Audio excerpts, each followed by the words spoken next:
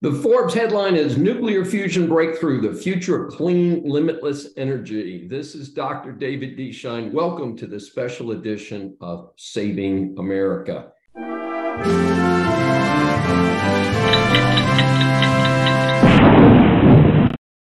I've sometimes been criticized for not being all in with the climate change hysteria.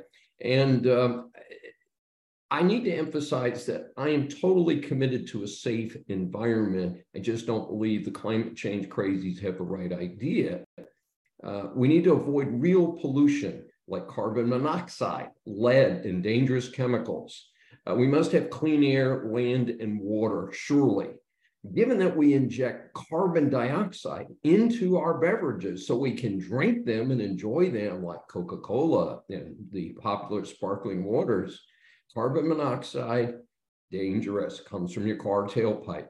Carbon dioxide, as the climate change crazies are pushing, sorry guys, not a pollutant as far as Dr. Shine is concerned. Electric cars are cool, but they are not a solution for every driver. In fact, I project that they will not be the long-term solution because there are too many pollution issues related to electric cars and the batteries and the production of the batteries. I feel that at least until 2050, that carbon-based energy will be the dominant situation. And whether people like that or not, I think that's part of the real reality of life. And I think starving our population to death is not a good alternative. I certainly don't want to starve to death myself, my children, my grandchildren, my future great-grandchildren. And, you know, sometimes when you hear some of these crazies say, oh my God, we've got 8 billion people on the planet, we need to reduce the population. I think the proper response is you first and your family tree. Let us know how that works out. Let us know how many of your family members are willing to go to the ultimate resolution with you.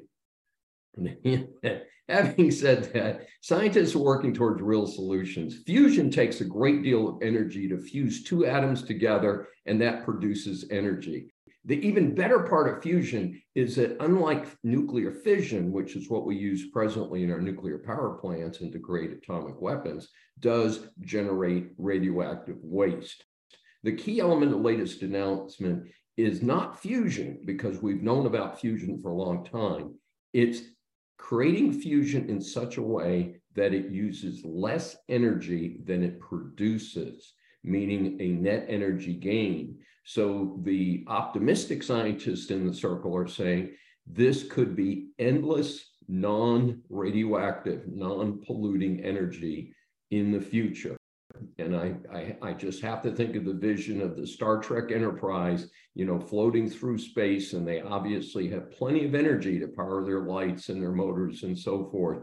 And so I think that's what we have in mind for the future. I'm not positive we're going to get there, but keep in mind it's projected to take up to 4 decades. And this is according to the, I'll read this one, National Nuclear Security Administration, NNSA. The government loves acronyms. So this could actually tie in nicely with my 2015 projection. In the meantime, let's all do the best we can for our planet. This is Dr. David D. Shine for Saving America. If you've enjoyed this episode, please subscribe on your favorite platform.